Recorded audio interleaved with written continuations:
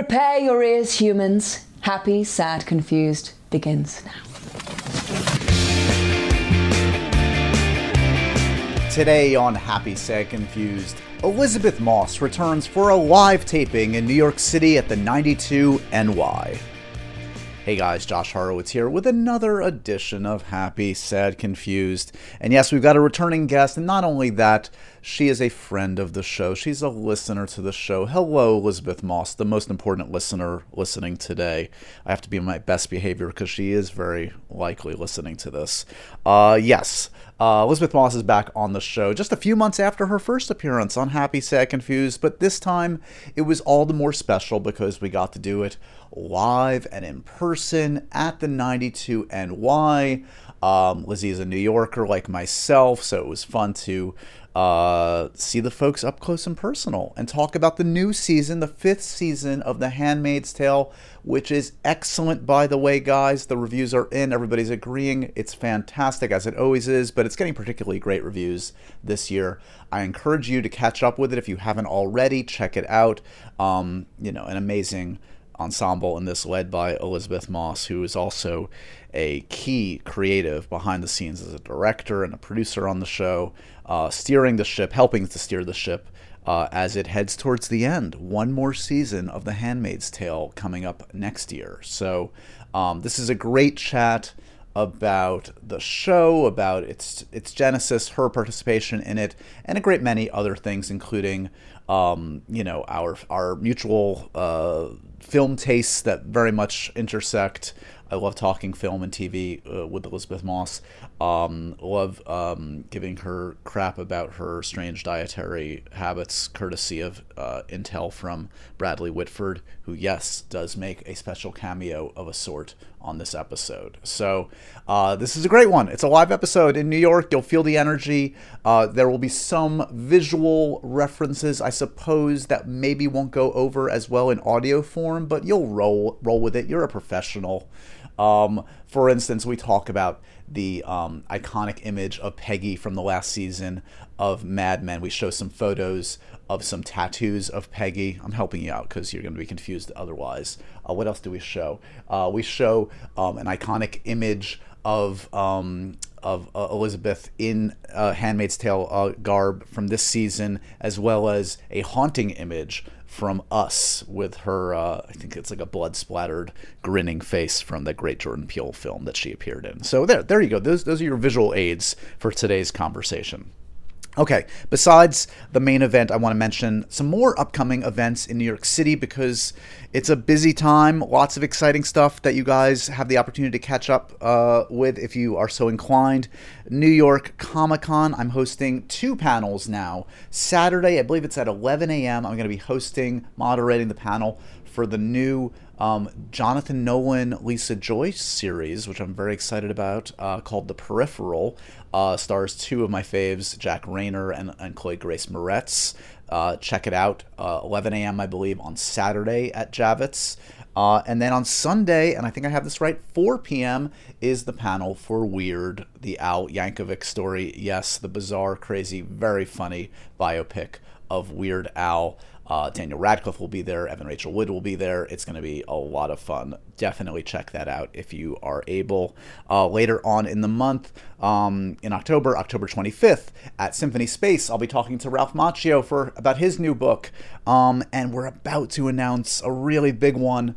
I think it's October 26th over at 92 NY. I can't quite say the name yet, but it's one you're going to want to get tickets for soon. So stay tuned. Follow me on social media, Joshua Horowitz. If you want the early access, if you want the discount codes, subscribe to the Patreon, patreon.com/happysadconfused. Got that? Patreon.com/happysadconfused. That's where the early announcements go, all the early access goes, all the discount codes go.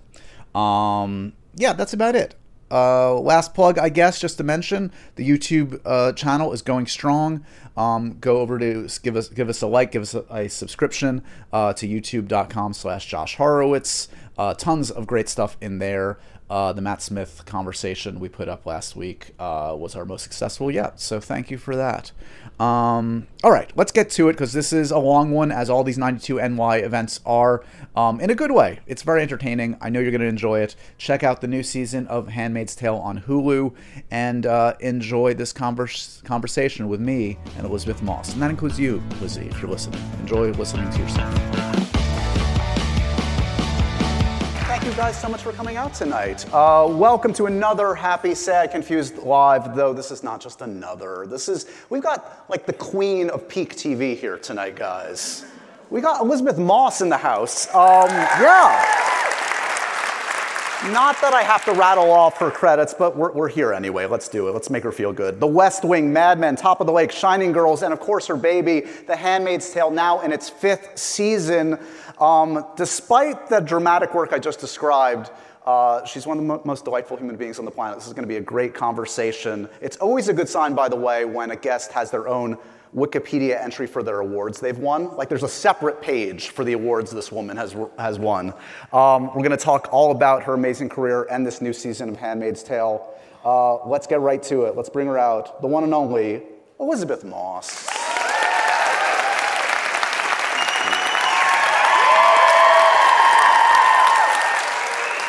Thank you. Thank you.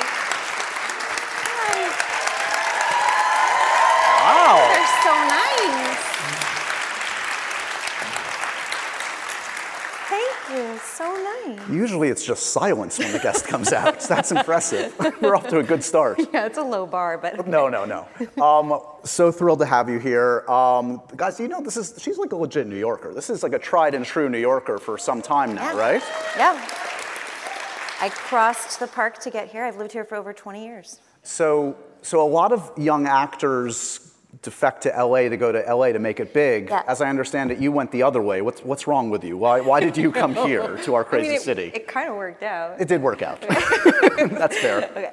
I did the other way. When I was 19, I moved here to do a play at the Atlantic Theater Company.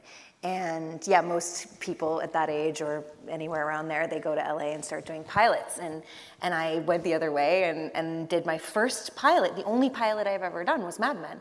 And I got the part here. So it worked out, because if I wasn't here, I don't know if I would have gotten it. So in the period before Mad Men here, you said you did a play here. Like, were you constantly working? Was it a struggle? Like, how many offs before Broadway were you doing? Exactly. I was not constantly working. It was definitely a period of very much off and on, kind of some indie films. I was still reoccurring on The West Wing, but I wasn't on it as much, so I would do like once a year. Right. It was a period of calling the SAG 800 residuals number and seeing when I had like a check coming in so that I could pay anything.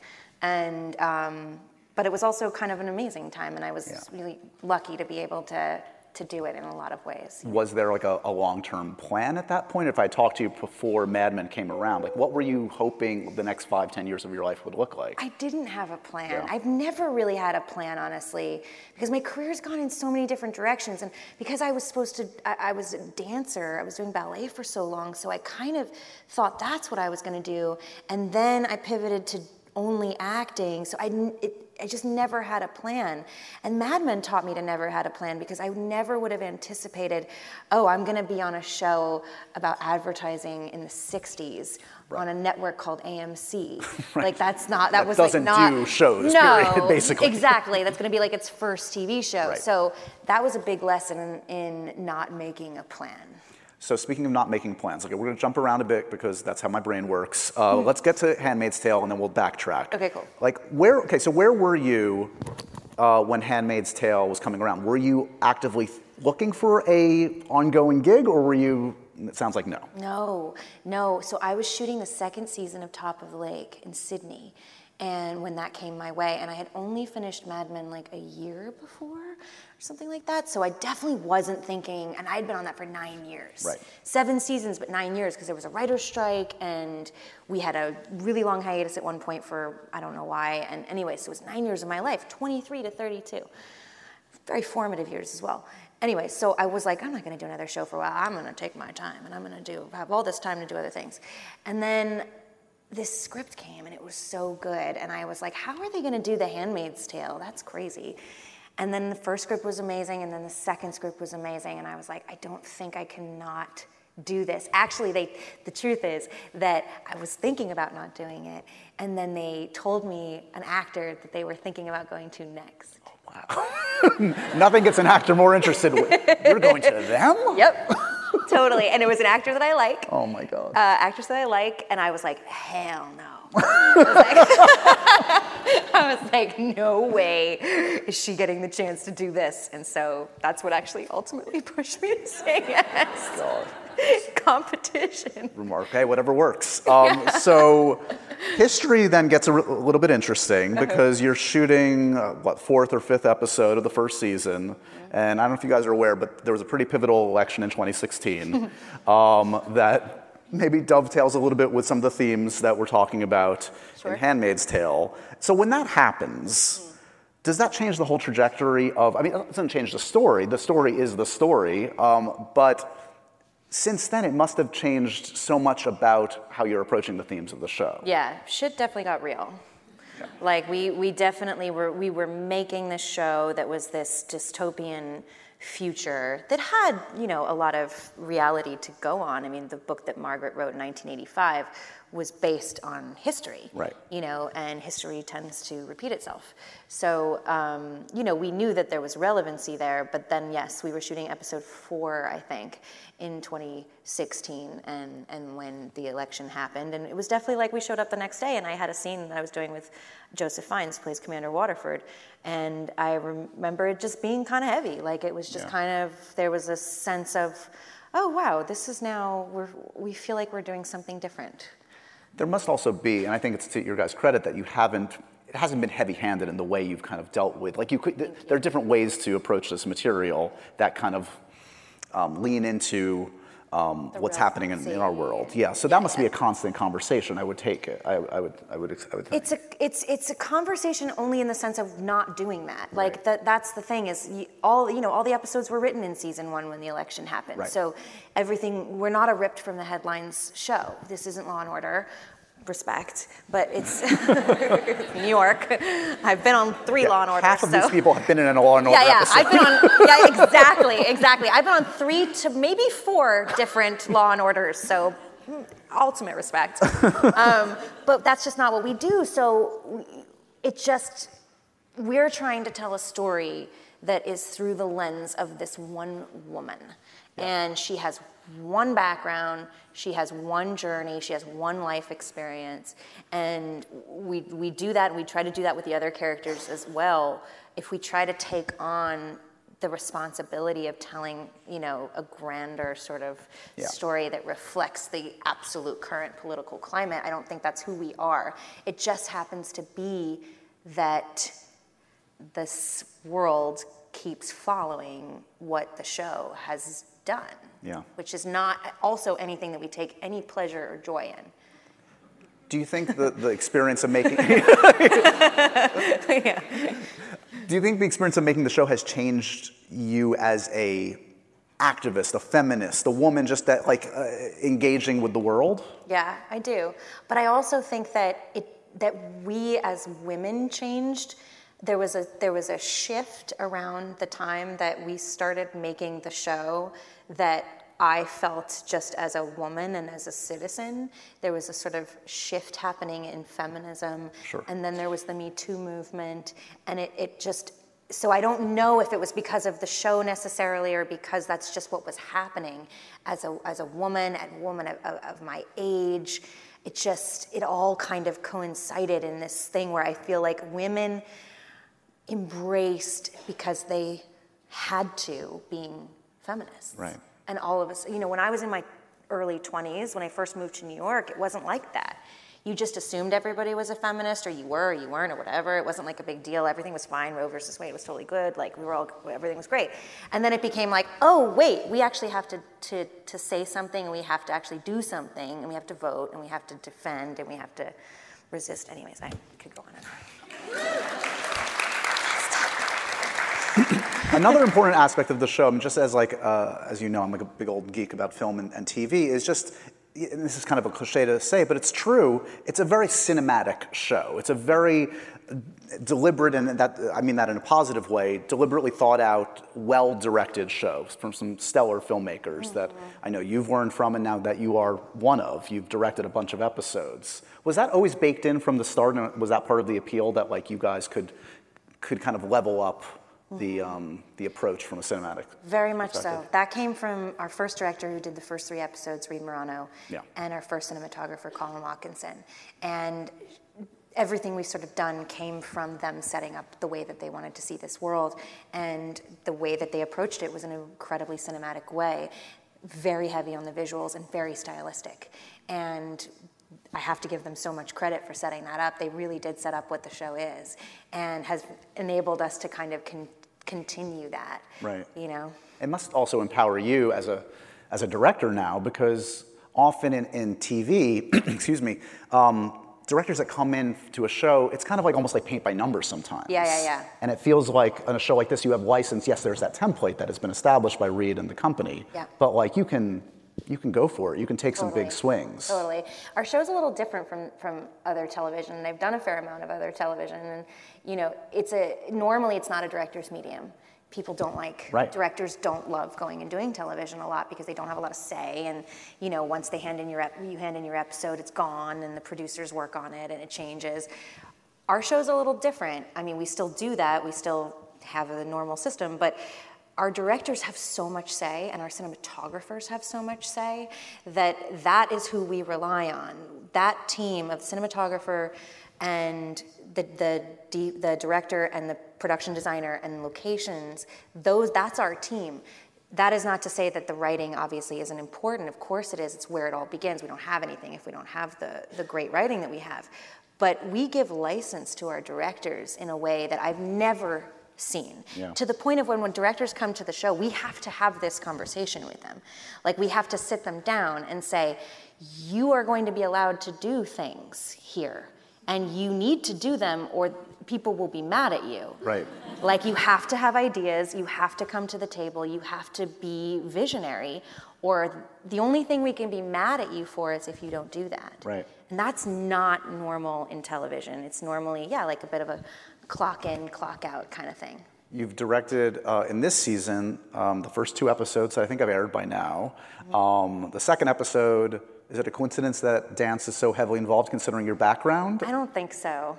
I don't think so. I mean, they weren't like, we're going to do a ballet thing, but they know that I have a dance history, and I think there was definitely a big nod to that. Is it just me? I feel like there's a disproportionate amount of iconic Elizabeth Moss faces in television and film history. So, like, let's look at this image that we just saw. Oh, no. If we could go to this. Yeah, okay.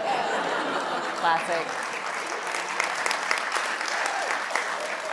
Classic. It is classic. Yeah. I mean, do you remember what you were thinking there? Like, what's... Honestly, I was probably thinking we had done this crane move many times and we were losing the light.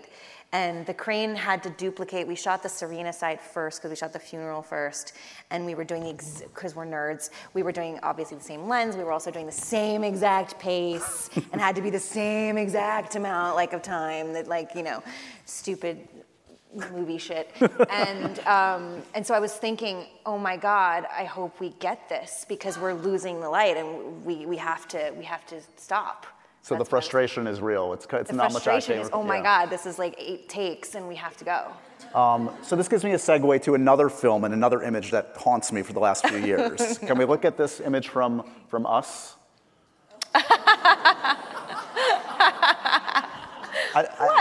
I love it. No, I mean, I have no problem with it. It's totally fine. Totally That's normal. you every day. Yeah.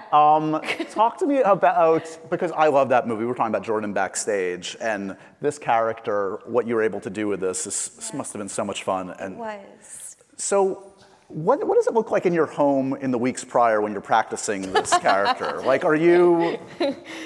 I didn't practice it, honestly. I talked to Jordan about it, and we talked about Marilyn Monroe, and we talked about this woman who thinks that she's that kind of person and who just thinks that she's so beautiful and looks in the mirror and is putting on her lipstick and is just like, just having the most incredible time because she's the most beautiful woman on earth, you know, and a movie star, but she looks like that.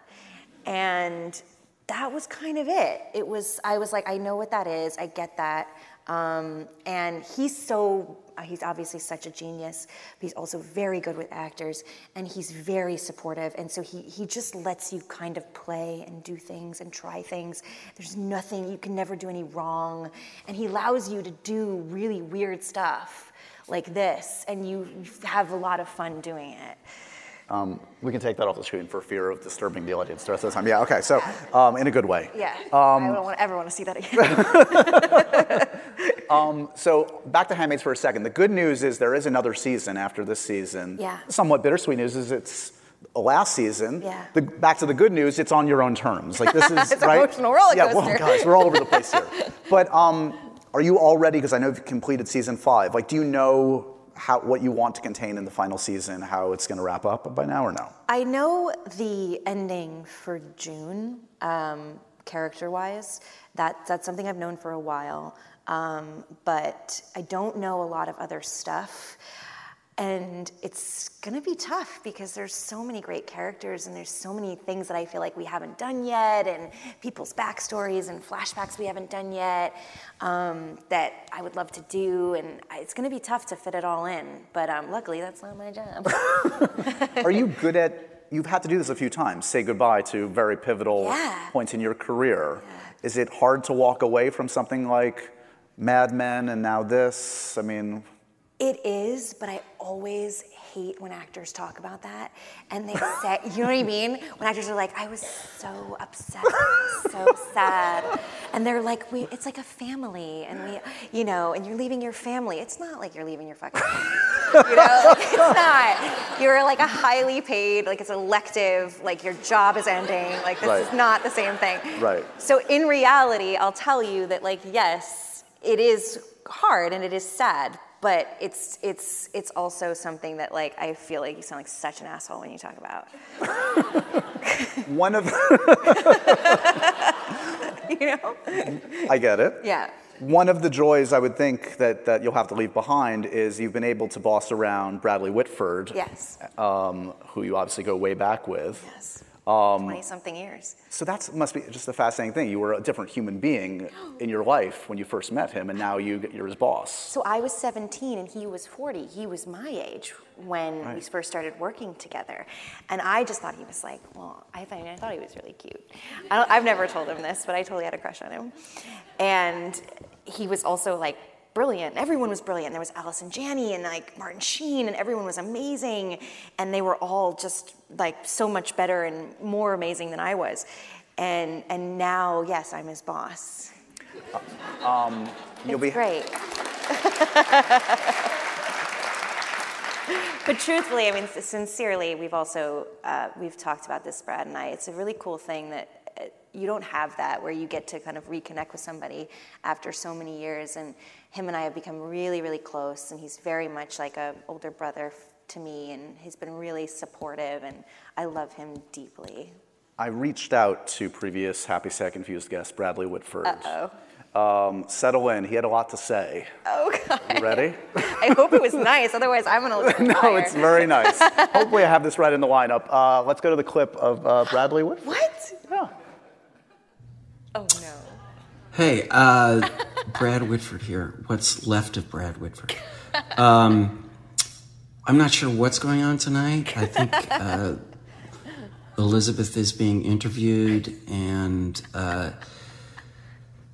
while she is in a familiar place as the center of attention, I just want everyone to know who showed up to witness this and to give her that attention, that this will do absolutely nothing to fill the God-sized hole in her soul.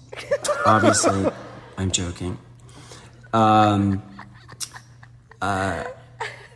have never had a better creative experience working with anyone in my life than I've had with Elizabeth Moss. I find her inspiring. I'm proud of her. And she's really affirmed for me in a very profound way that the best way to work is to take the work seriously, but not to take yourself seriously doing the work. That being kind to everyone will always produce the best results in any creative situation. That a light approach, no matter what the material, will always get you to a deeper place. I have never seen anybody in all of my time in show business, and it's been a long time. I've never seen anybody, I am not exaggerating, nobody anywhere work as hard, as relentlessly as Elizabeth does on this show. She cares for this show like a fierce mother, and make no mistake about it, The Handmaid is running the operation, is the brains behind this whole thing. So there could not be a better boss on the planet, and you don't have to take it from me, you can take it from anybody on our cast or on our crew, regardless of their position. The tone is set by Elizabeth. It's a tone of collaboration and respect and kindness and joy, and in the name of God, not taking acting too seriously, which I really appreciate. The only thing I really would ask Elizabeth is about her habit of eating large grains of salt as if she's in some sort of ritual while she directs. I don't understand it. She claims there is some nutritional need to eat blocks of salt. But I would ask her about that. I love you, Elizabeth, and it's totally not weird. Oh. That's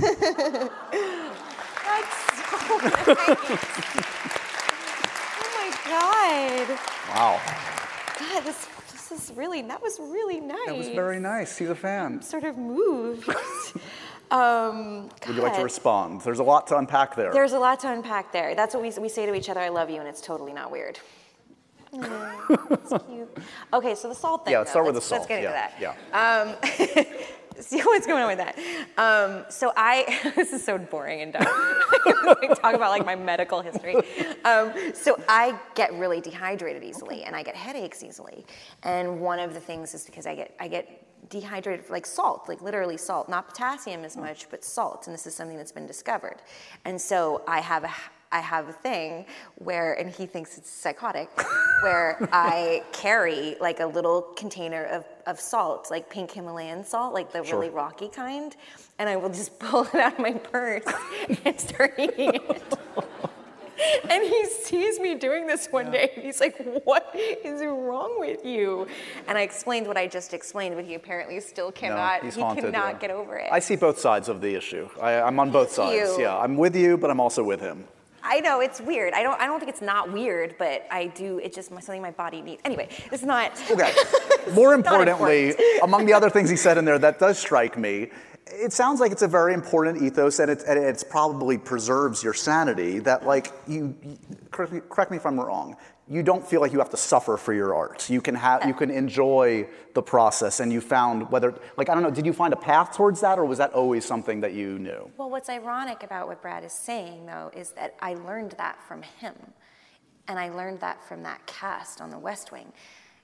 I was 17 when I started, and it was the first time working with a group like that, and because I didn't go to acting school, and I didn't do a lot of theater or anything, and I learned how to approach work and set life and acting from those guys, and predominantly from Brad. One of the reasons why he's such a generous human is because I don't even know if he recognizes when he says that I learned that from him. And I bring that to set every day because he brought it to set every day. And he always made everybody laugh, and always was having a good time, but he took the work seriously. Right. It was Aaron Sorkin. You still had to know your lines. You know what I mean? And he's brilliant on the show. They all were brilliant. So I learned that from working with those guys, that yes, you take the work seriously. It's the most important thing to me, my work. I've said that before. It's my first love. But it's not everything to everyone else. So you have to know that. Right. You know? Don't take yourself seriously. You're not that, interesting. So, okay, we've talked a bit about West Wing and Handmaids. We haven't talked too much about Mad Men, and we've talked about some of these iconic images, and I do want to show another one that became an iconic image, and it almost feels like sometimes iconic images happen by happenstance. This one feels like there was a thought. This is going to be a special image. This is like towards the end of the... Yeah, here we go. This is towards the end of the run, of course. Yeah. Okay, so... Yes. No, you had a question. Okay. Well, I want to show the next slide to show you how iconic it is. Have you seen these? There are a series, let's go to the next one. There are a series of tattoos of this image. Wow. Another one, and another one. Oh my God, what is... Oh, it's the octopus. Yeah, I think that's the last one, yeah. So we can go back to the normal image. So, okay, so that's just a taste of the impact of that, which is not the usual thing. Crazy. Yeah. I mean, it's very flattering and cool, but it's, wow. So was it composed that way, like this should register, or no? Okay. No, that's the craziest thing is that, I mean, how can you anticipate that? You can't anticipate that that's going to be a moment. Right. And we never ever thought that, we thought character-wise it was interesting and cool, but we never ever thought it was going to become the meme or GIF or whatever it is. Right. 40 again. And we never thought that it was going to become something inspirational or any sort of moment. It was a cool, fun moment for us. Yeah. Like the costume wasn't picked with any extra care than usual. I remember mainly I was thinking about the fact that it was hard to hold the box, and I kept making them make the box lighter because they like to make them real, and you're like, I'm good, I can act it. Like, you can make it, it's fine. I'll just pretend it's real. And the glasses, and then the cigarette, which is sort of hanging, and that's actually difficult. So I was trying to walk and look cool and look at the guys, and it wasn't as cool as it ended up becoming. A lot of actors I know like to have business to do in a scene. Or you like that? Do you like to have something to? No, you don't. No, I don't like business. Oh, interesting. Yeah, I don't like business. I prefer to be still. I prefer to not have to do, and I get immediately oh my God, what is this? I have to hold this now? I'm the person who never carries a bag. I don't like carrying bags as characters. You may have noticed there's not a lot of bags. I don't Now I'm going to it. go back through your filmography and watch. Wait, she's never doing anything. June never has a purse. June never has a purse. Where's her stuff? She never doesn't have any stuff. Because Lizzie doesn't like carrying shit. It's amazing. Yeah. So is there a character or scene that you would get tattooed on your body if push came to shove? No. Absolutely not. I don't have any tattoos, and it's partially because I'm just not applause. The anti-tattoo lobby is here tonight. Makes sense, though. 92Y. Yeah, I guess. But no, I just never been able to commit to anything for that long. Right. Would you? No. No. It's too late for us anyway. Yeah, it is. Way too late. Downton Abbey, you're not going to get, you're a big fan, you're not going to get Maggie Smith tattooed on your back? Well, now that you mention it, that's actually not the worst idea. But no, I would not. No. No, that's a nightmare to me. To wake up with a tattoo would be a nightmare to me. Okay. So is there a typical Elisabeth Moss role that gets offered to you? Do you see a constant, what do you see in the scripts that get... There's definitely a through line that is, it's kind of a combination of things, but the main through line is somebody who is somehow having trouble with their baby. Very specific, you've got that niche. Yeah. Yeah, got it. It's either that I've lost it. Right. I literally has been kidnapped, the baby. Or having trouble, Peggy had the baby, then gave it away. Right. And then Top of the Lake, there was a baby thing there. Handmaid's Tale, obviously. So there's definitely, that's the thing that now, I've never avoided anything in my career. I've never been planny. I've never been like that. That's the thing that now, for the first time, I'm like, maybe we don't do the thing where I lost the kid. Right. Like, Right. you know? Directive to Team Moss. No baby loss. Yeah. Yeah. I just keep losing him everywhere. Yeah. Are there like specific turnoffs in a script? Like if you like, I guess not carrying bags and not losing babies now. Those are, I guess I know the answer to that question. Yeah. But like when you open a script, is there a kind of thing that, or the flip side, that excites you? I think for me, I'm always looking for something I've never seen. Yeah. You know, that's kind of how I've chosen anything I've ever done. Is just I don't feel like I've seen it, and I feel like it's something I would want to watch. That's all I think you can do. You can't predict the future and predict what everyone in the world is going to like. But if it's something that I feel like hasn't been made, hasn't been done in this way, and it's also something that I would watch if I saw it, then I'm like, oh, that's all I can do. Right. You know. Do you take, I mean, I was introducing you and it wasn't being facetious at all. Like people prop you up as this kind of like queen of peak TV now. Like, I mean, you look at the resume, it's kind of insane. You must take some pride in the collection of different kind of series that you've done that have all seemingly clicked, which, as you know, is not the norm. No, it's not. And it's weird. I do take pride in it, for sure. I do take pride in it. It also seems crazy to me. Like when you list them, it's crazy to me. I'm like, wow, that's right. I guess there are all of those shows. Because I never anticipated that, and it goes quite slowly when you're making them. So you don't, you're not thinking about it at the time. But I'm proud of it. I love television. I love movies too, of course. But you can, from what you listed, like I've made a lot of TV, and I love the format. I love living with a character for years. I love getting to revisit a character for a second season. Yeah. You know, it's something I really like, and I'm really liking it as a producer and director now, and so I am proud of it. We haven't discussed Top of the Lake, which I know is important because, yeah, amazing. Which, in our past conversations, you've mentioned Jane Campion, and that is not unique to any actor that works with Jane Campion. Like, so what's the secret sauce? What is the Jane Campion methodology that makes actors in love with her process? She adapts herself, at least I feel, in my opinion, having observed her, she adapts herself to the actor in front of her. And so she can work with an actor who's never done an acting job before, and can get a good performance out of them. And I've seen it happen. And she can work with Nicole Kidman or Holly Hunter and give them what they need, which are very different things, and different things than I need. And that's something that I think is highly unusual. Directors sometimes can come in and they are being themselves and what they need to be in order to get the job done, which is fine. And sometimes they're very good at doing it like that.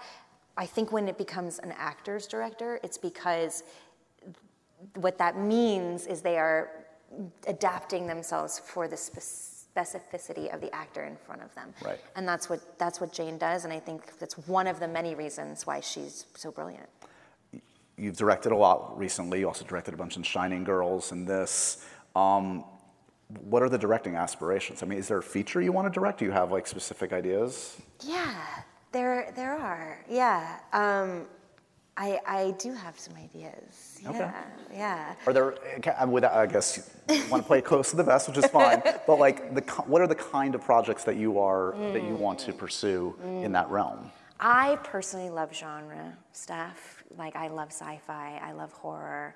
I don't think I would make necessarily something that was necessarily similar to Handmaids or anything like that. I like fun at the movies, and I love entertainment. I don't think that doesn't mean you can't have grounded, or complex story, but or characters. But I like genre stuff. Yeah. So that's kind of where there's a couple things that I'm going back and forth between and developing and that are definitely genre. Well, and I think we've talked about this before. Through genre, you can also talk about some really cool stuff. And like, exactly. we haven't talked In a about safe space. Invisible Man, which was a film about gaslighting as much as it was a really excellent genre exercise. Exactly. And I like being kind of somewhat stylistic, I think, visually as well.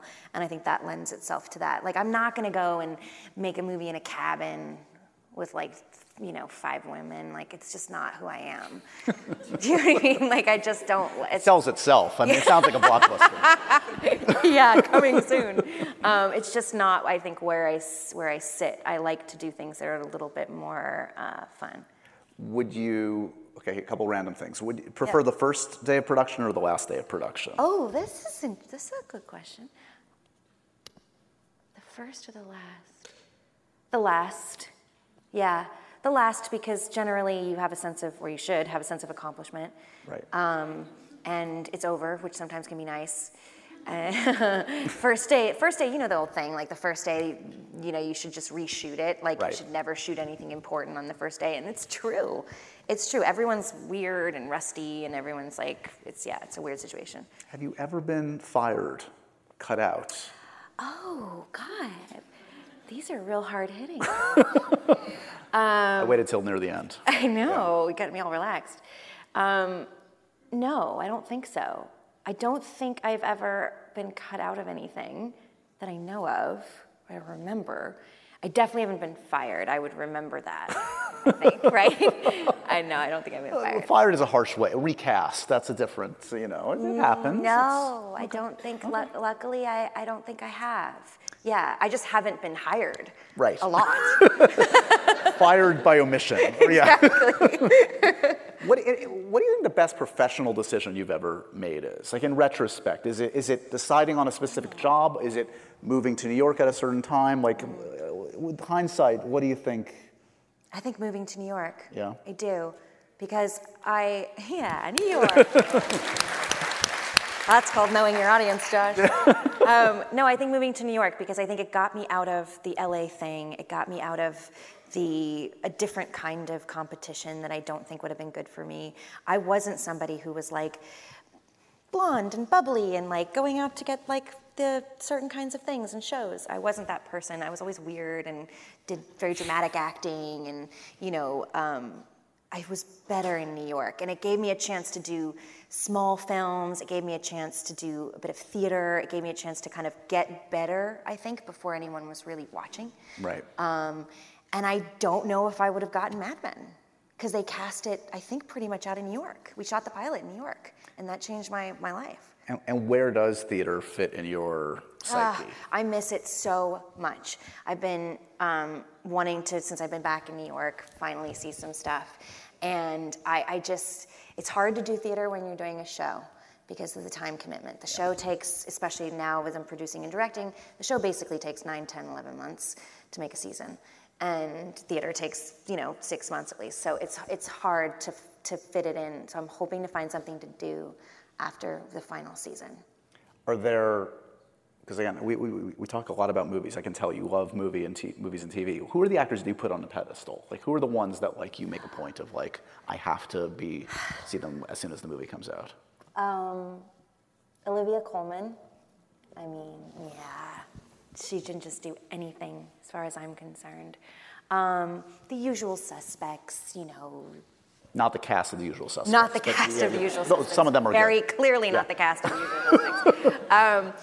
Kate Blanchett and Marion Cotillard and there's a person. Oh, don't worry. Oh, questions. All good. Yeah. Okay, it's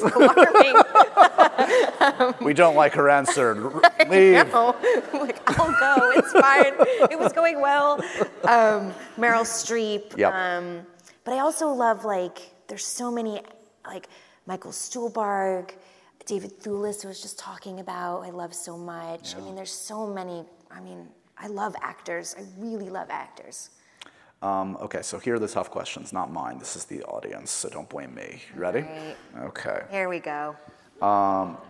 This is a tough one. June has been through trauma after trauma. What is it like for you to follow this trauma trajectory? Have you studied the effects of trauma to play the role? The honest answer is no. I have first of all, I'm not very good at preparing as an actor. I don't think I'm best when I prepare too much, which is something I've learned over 30-something years. I have been acting for 30-something years, so I have practiced a lot. That's kind of been my preparation. So no, in the sense that the writers have. So that's the thing that is important to say, is the writers have actually done a lot of research and work on this. So when they write something, it's in the script for me already, which is doing half the work for me there. But I'm very instinctive, and I like to follow what I think the character's journey is. So yeah, but I'm not good at researching anything. So it's not exclusive to trauma. Got it. Well, half of it is also the actors you're playing with. Like, they're going to bring everything to the table and make it feel alive. Yes. So. I'm doing a new project with Stephen Knight called The Veil for FX, and I was just on the Zoom with him the other day, and I was like, I have no backstory questions. Like, I'm not good at that. Like, I'm not good. I don't care where the character came from. I don't care what fucking sign they were. Like, it doesn't help. It just doesn't help me. It helps a lot of people. It doesn't help me. Are you close with Margaret Atwood? I mean, I wouldn't say like close. Is she a resource? Is she someone that is useful to? She has been. She's been incredibly supportive, mainly, which has been amazing. She's let us do kind of what we want to do, but at the same time, she reads all the scripts, and if she does have anything, she offers it. She's been sort of hands-off and hands-on in like the perfect way. Right. But the other day, there was an email chain, and it popped up Margaret Atwood in my email, and I was like, that's cool. Along those lines, someone asks, are there plans to incorporate the book sequel into the show? Testaments? Yeah. What can I say about that? I mean, there is going to be the Testaments. That everybody knows, right? They're going to make the show, so I'm not, okay. I think that it's a bit of a balance. You want to make sure that you're not killing a character that you want to have in the show. Right. But at the same time, because if you've read the Testaments, there's a big time jump. So thank you, Margaret Atwood, that allows us to do certain things in our show that don't have to affect the Testaments. Right. So yes and no is the answer. It makes me thinking about you now as a producer and a director on the show, and thinking about how long you've been doing this. It must because there's some very young performers on the show. Is that odd for you to be directing like kids or even auditioning kids? It must be kind of like a full circle surreal moment for you. It is. It's kind of a beautiful full circle moment though, because I love directing kids or younger people. McKenna Grace, who's a teenager on the show, because I feel like I know what's going on. I know what's going on over there, and I know what it can be like. And I remember when I was that age or younger, you just want to be spoken to as an adult and as a professional, especially if you're as professional as McKenna. She's the real deal. And so I remember that, and I like to be able to give that back to them. Right. Was West Wing the shift for you when you started to feel like you were an adult at the table, or were there? Yes, definitely. Yeah. That was yes, because that was a job that I was doing without my mom there, or school. Right. Victoria wants to know, is there one thing about being on set that seems like common knowledge that everyone knows, but might help someone who is not? Someone who is super green, not look like a tool. Victoria's words. Also, you're super cool. Thank you for all your hard work. It's been so appreciated. Oh, so nice. So misnomers about a set, things that you take for granted that maybe folks don't think of. That would be good advice. Yeah. Thank you, Victoria. God, I think that you have to. Brad actually talks about this, that they should make you go to acting class at 6 a.m. Like, they should make you get up at 3 and go to acting class at 6 a.m, because that's when you're going to be doing it. Right. And it's you have to. Maybe this isn't advice that people do know. Maybe it's not that interesting, but you have to be prepared to stop for 3 hours and then get up and do it. Right. And you have to be just as good every time. And so modulating that and taking care of yourself in that way throughout the day is an art in itself. Not blowing it all, making sure that you get enough sleep. This is so boring. No, but are you staying in it for those hours when you're back in the trailer waiting for them to get it? Me? Yeah. No. No. And I don't recommend. I don't mean do whatever I guess you got to do, but I don't know if that's good, you know? Right. I think that might actually exhaust you. Right. That would exhaust me. But it's more about just making sure that you know that you're going to have to turn it on when you are asked to, and you may have to wait a while before you turn it on again. I think people think you go to set and you're just boom, boom, boom, boom, boom, boom, boom, and you go, go, go, go, go, and it's a lot of waiting. Do you have a good barometer in your own mind at this point of like when you've achieved what you set out to do, or do you have to look to the director for? Kind of a combo. I'm pretty good at judging my own performance, good or bad. And I don't have a lot of ego in it. Like, I'm pretty sure, like, I'm pretty good at, like, we definitely need to go, yeah, that wasn't, I can do better. But I'm also pretty good at being like, yeah, that felt right. I don't think you need another. I got it. That was good. I think you're good.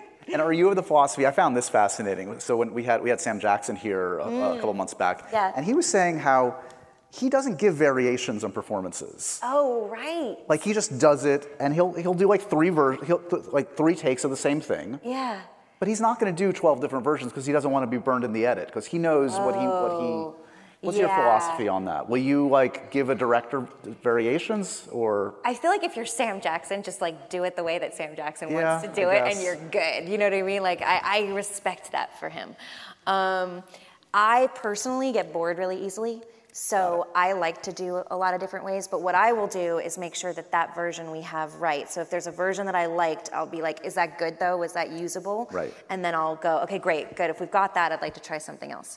I don't like to do the same thing twice. Just because I feel like we got it, I have another chance to do it differently. This is my shot, Yeah. you know, to try it again. That said, I'm also, especially on Handmaids, involved as a producer, Right. so I get to go back later and be like, that take. You know, given our conversation and what Brad was saying and what you've said today, people that visit the set must be shocked that like you guys are as happy as you are, presumably, between takes, that Yeah. there's as much laughter as there is. Oh yeah, completely. It's you know, it's so different from what you see. Yeah. It's so much fun. I know that sounds crazy if you know what the show is, but like, it's so much fun.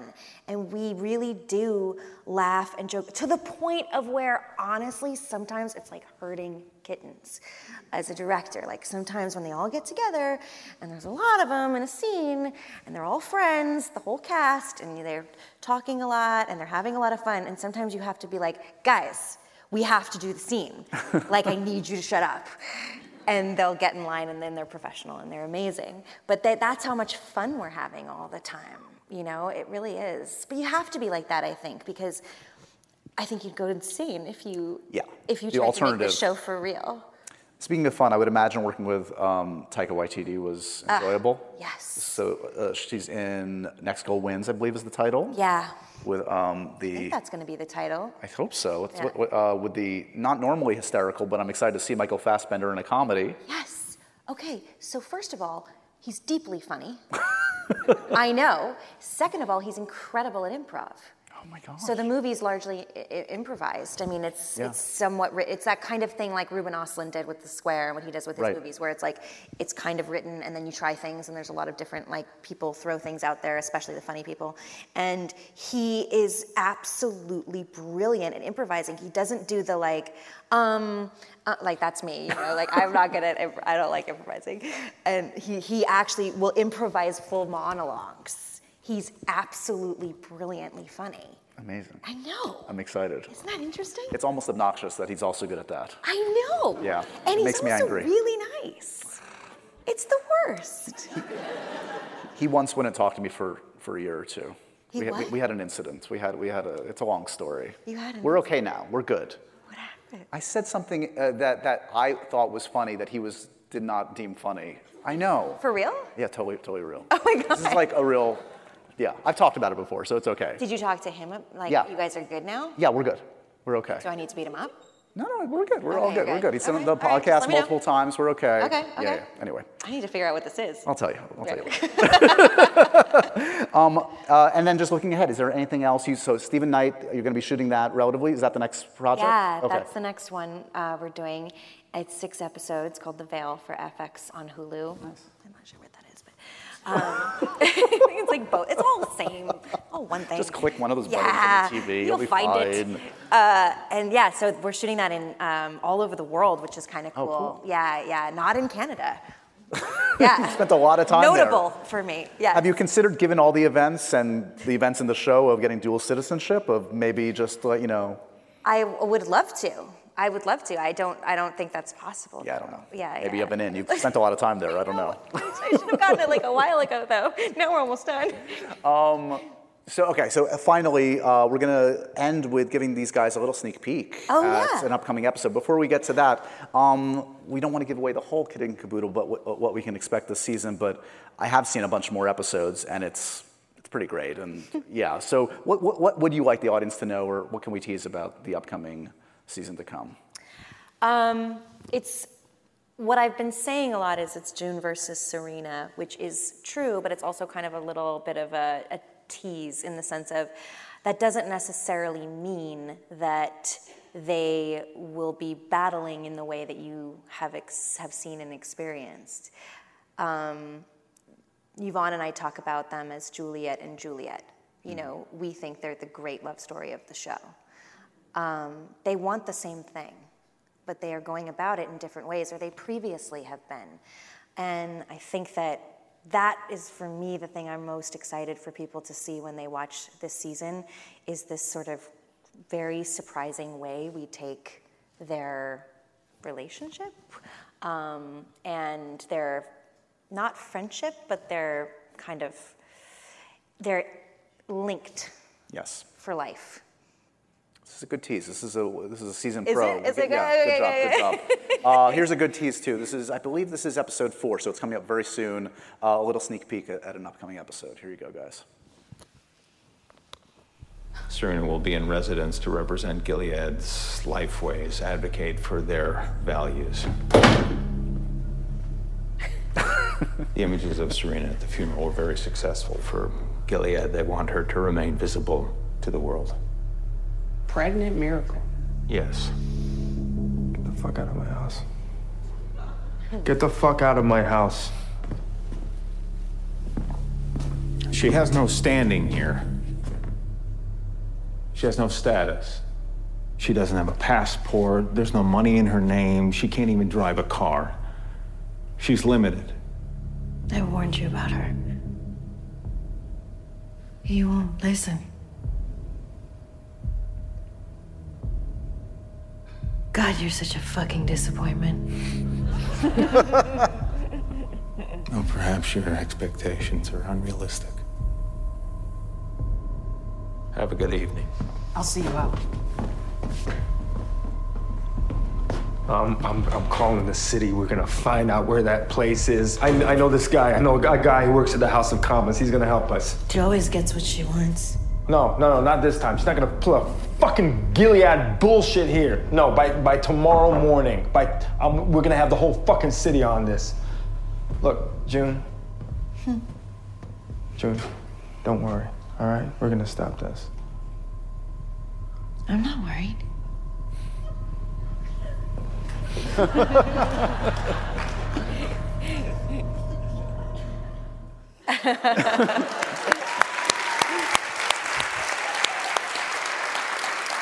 Oh, June.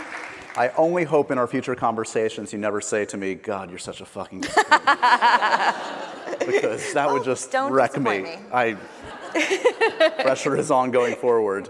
As you can see, she only plays dark and disturbed characters. She is the delightful Elizabeth Moss. Let's give it up for her one more time, guys. Thanks, everybody. Thank you. And so ends another edition of Happy, Sad, Confused. Remember to review, rate, and subscribe to this show on iTunes or wherever you get your podcasts. I'm a big podcast person. I'm Daisy Ridley, and I definitely wasn't pressured to do this by Josh.